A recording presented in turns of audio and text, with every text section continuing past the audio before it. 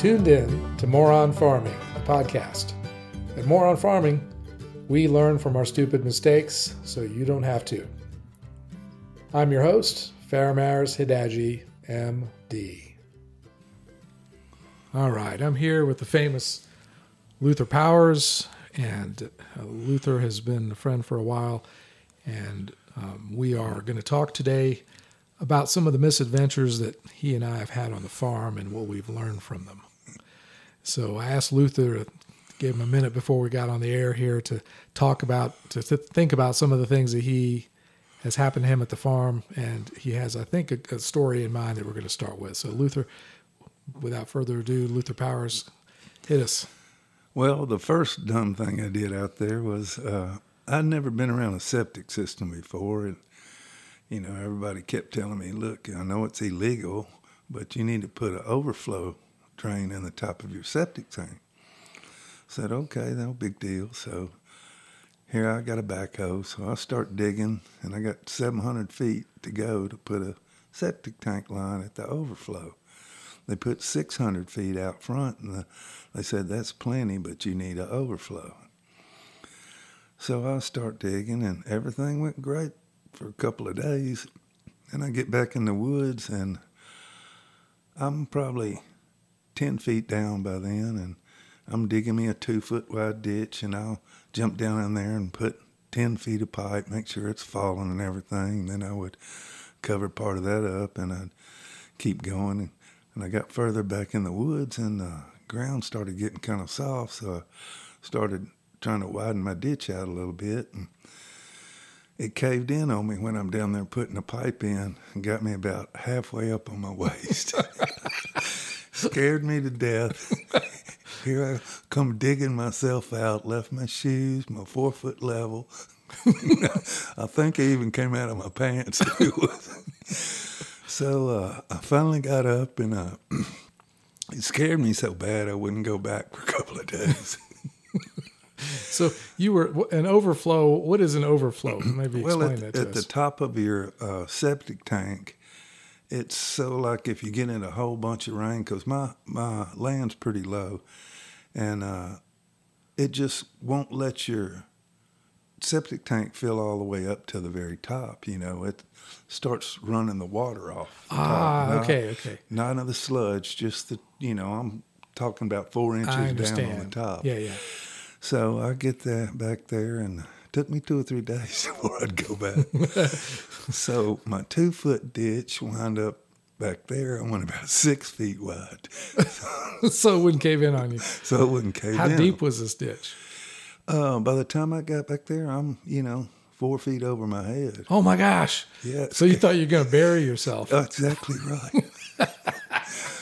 And now I know why I see all these people when they're working on the side of the road running these lines. They got this big steel cage they sit down in. Okay. So it doesn't cave in on you. Yeah. So I finally got it all done and covered up. And, I don't know if I would try that project again. I'm glad it's in there. And it works great. Yeah. I mean, I don't hardly ever use it, because the thing drains really well, but yeah. So that's like when they do when they I've seen them put a septic system in. We'll take those feed lines out, right, and it distributes it in your yard. That's what you're talking about. Yeah, and they did all that in the front yard. Oh, okay. And they told me I needed an overflow. The septic tank people did, and all the neighbors said, "Man, you need an overflow." And so I did it, and almost killed me. Yeah. Wow. Okay. So almost all my MOReON Farming stories involve a trailer of some sort. You've got a good trailer story by any chance? Well, kind of, yeah. I learned you need some feet on the back of your legs on your ramps right there, so the trailer don't stand straight up on you and pick the rear end of the truck up. Lucky my land's kind of flat. I've done that, and you can go back and weld legs on the bottom of your ramp, so it doesn't stand up on you. So even with your big truck, your 1-ton pickup, it'll pick up the back of your truck? Oh, yeah. If you get right there on the back end, if you don't have blocks or I put legs on my ramp, so when I let the ramps down, you get back there, it holds it up. Yeah. Oh, yeah, I did that a couple of times on a couple of trailers. Yeah, so you've got legs welded on the back. Yeah. That's pretty smart. Just about a foot and a half so down. So when you start backing up, those hit the ground. Yeah. Yeah, with your skid steer or whatever you're doing. Yeah. That's one time I almost killed myself doing that, loading my tractor on, and it took a ride. Yeah, I was halfway on the trailer on my tractor, and it picked up the back of the truck, and the whole rig started going downhill and ended up in a ravine and jackknifed, and I jumped off of the tractor as it was moving, but the tractor stayed on the trailer somehow. I'm not sure how that happened, but it all ended up down at the bottom of the ravine, and then I had to get all of it back up and almost tore the bumper off my truck. But I was dumb enough after that happened to finish loading the tractor. I pulled everything out of the ravine and one by one, and then I got back on. I drove the tractor down there where I was trying to drive it, which was really stupid. I should have just stopped. But you're exactly right that when you shift that much weight around, it can start moving things around. I've always worked construction, and we were working on the job, and the guy I worked for, he had a little small dozer and a little 1 ton. Well, it's about a 2 ton truck. And the guy comes up there, and all these apartments are on pretty good slope. Mm-hmm. And the guy starts backing the dozer off, and he didn't scotch his wheels, or there weren't any legs on the trailer, nothing. And here the dozer, the truck, and everything goes down through the parking lot in these apartments. And by the time it got stopped, there was 10 cars squished together. And a bunch of people mad. Well, I'm glad I'm not the only dumb one. Oh, there's a lot of us out there. Oh, there are a lot, yeah. So what about, I know that you pour concrete for a long time for a living. What you got any good concrete stories maybe? Oh, yeah. I've seen We could do this all day, couldn't we? I've seen a little bit of all of it. Stuff where they try to run the chutes out too far and they collapses and breaks in the middle. And we were doing this one job, and I kept telling the welder, I said, man, you hadn't got this thing strong enough. I said, concrete's 4,400 pounds a yard. Oh, I got it. I know what I'm doing. I've done this for 40 years. So I said, okay. So we start pouring, and it's a mezzanine, and it's in this, mezzanine's up in the air. It's about 12, 15 feet up. And so we start pouring concrete, and the first 10 feet went pretty good. But after we got about 20 feet, the first 10 feet, I kept telling the guy it didn't have enough support, caved in while we were pouring, and we couldn't stop pouring. I mean, so they had a bunch of people down there trying to brace that up, and it went in a warehouse that had all kinds of parts down below it. All the concrete went down in there. Yeah. And then once you got like half an hour to get it out of there, right? Well, they did. I had to keep doing my job. Yeah.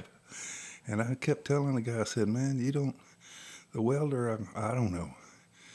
Anyway, we got over there by the steps. We were probably halfway down the pour. And I kept telling the guy, of course, I was walking around with a level, making sure after that caved in, everything was right. And I kept saying, man, your steps are sinking. Oh, you're crazy, man. There's a beam right there. I said, okay. You go over there, here's a level. You want another 2 levels just to make sure? And the steps had sunk about, I don't know, about an inch, maybe an inch and a half. They were all sloped to the right-hand side. You mean after you poured the concrete? All the concrete was up there. Yeah. And he was running around trying to find jacks and stuff to jack it up. And I said, I've got a 20-ton jack in my truck you can use if you want to. But I don't have a 4x4, 6x6, and he runs to the store right quick and got him a 6x6 and jacked up the beam that was supposed to be strong enough. Oh, this is engineered and everything. It ain't gonna go wrong. So you mean you're pouring concrete up in the air? Up in the air. And the weight of the concrete pushed the floor out of level? Yeah. And what was holding the floor up? All these big steel beams and everything. And he needed, they call them bar joists. He needed more of them closer together. He had them about 4 feet apart, and he should have had them about 2 feet apart. Yeah. And so you have wood. You have a wood frame, a plywood or whatever, holding the concrete in. No, we're pouring against 3 walls, concrete block walls. And they came in and we did all the footings. They came and put all these steel beams up and all the steel trusses and everything. And then he had his bar joists about 4 feet apart, and he should have been 2 feet apart. And everything started sinking. And so what holds the concrete in when you're pouring it in to the floor? it's a metal pan. Oh, a metal pan. Okay. You know, so I got you. it's like tin roofing or whatever you want to say. Oh, okay. So it's real. It's thicker and it's got understand. ridges in it, kind of hold it up. I understand, and that's screwed to the It's welded to the steel. welded. So it was a big fiasco, and they spent 2 or 3 days at this warehouse cleaning all the mess up. Man, so once you pour that, it's in. I mean, Nothing you can do. You have to tear it all out. A few hours to, Yeah, get it right. yeah. And that was a real fiasco. Wow. So you have, in your time, you have built how many houses? Oh man, I don't know. Thousands and thousands of Thousands. driveways. Yeah. Most of my stuff was all the high-end stuff, all the real pretty, different rocks, different colors, different, stamp stuff and everything like that. So your specialty was driveways. That's what I like. There was quicker money, you get in and tear the driveway out. I was set up with dump trucks and, all the air hammers on skid steers and stuff. Oh, so you would do it start to finish. You'd take out the old driveway, put the forms in, and pour the concrete. Yeah. And boy, I'm glad I don't do that anymore. Yeah. But it was good living, hard. Should have been a doctor or something. Mama kept telling me that. So what? But you built your own house, right? You built I built several houses. Several houses that you've lived in yourself. Yeah. Built one at the lake. It's kind of extreme, but the Pickwick Lake, the newest one. The newest one. Yeah, that's beautiful. Yeah, that was a lot of work, a lot of time. The last time I remember being there was you were digging out. I guess I was there after that, but I remember I went there one time and you were just digging the foundation out. Right. With the skid steer. On the side of a hill. I wore my backhoe out digging it because it's just solid rock, and that was almost another mistake. Working on that hill, I was trying to dig and put the dirt over here to the right and try to keep me a flat pad. And I swung out one time a little too far, and the backhoe went almost over and down the hill. Oh, God. Yeah. I caught it with the backhoe. It's lucky. Yeah. But, it took me a minute to get back. That takes your nerves away for a little while. Yeah, I've been there a couple times with mine because everything is steep where my land is. And there's those times when somehow you make the right move, but you don't know how you do it. Like you don't have time to stop and think about it. Yeah. And it was, it's 40 feet drop from the front to the back of the house. Yeah. So, and even pouring the concrete was hard there. Yeah, excavators can go bad really fast. Oh yeah. You learn pretty quick too. Mm-hmm. Mistakes teach you a lot. Yeah. But, we just keep hearing about people having tractor accidents, and just a lady up the street had her John Deere rolled over on her, almost killed her. But I guess if you're around to tell a story, it probably went pretty well. Yeah, my grandfather had one of those old 3-wheel tractors, and one of his guys rolled it over and it killed him, and he would not move the tractor. He left it in the field for as long as I could remember. Oh yeah, just didn't want to touch a tractor anymore. He just left it laying there. Yep.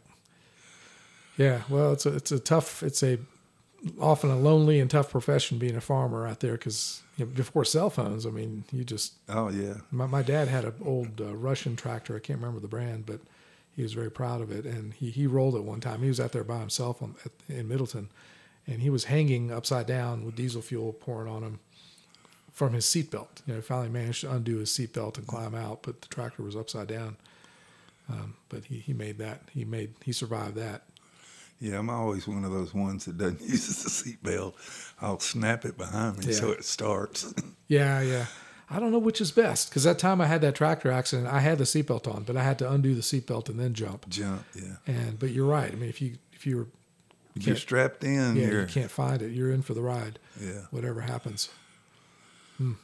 But yeah, it's you learn some hard lessons sometimes. Yeah. I bet you got a lot. You should write a book of all the things you've learned over time. Because who teaches people these things these days? Mistakes. Yeah, everybody has to learn by their own mistakes. Right. Stupid things. Wow. Well, that's some good stories. I think we can probably continue this all afternoon, but we will leave it at this, and we will have this thing on the air and podcasted so that it can be enjoyed forever. Or learn from and laughed at. Yeah.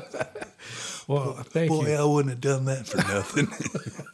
Well, thank you, Luther, for letting me interview you, and we've learned a lot about the concrete business and about how not to do certain things. I appreciate it. Thank you. All right.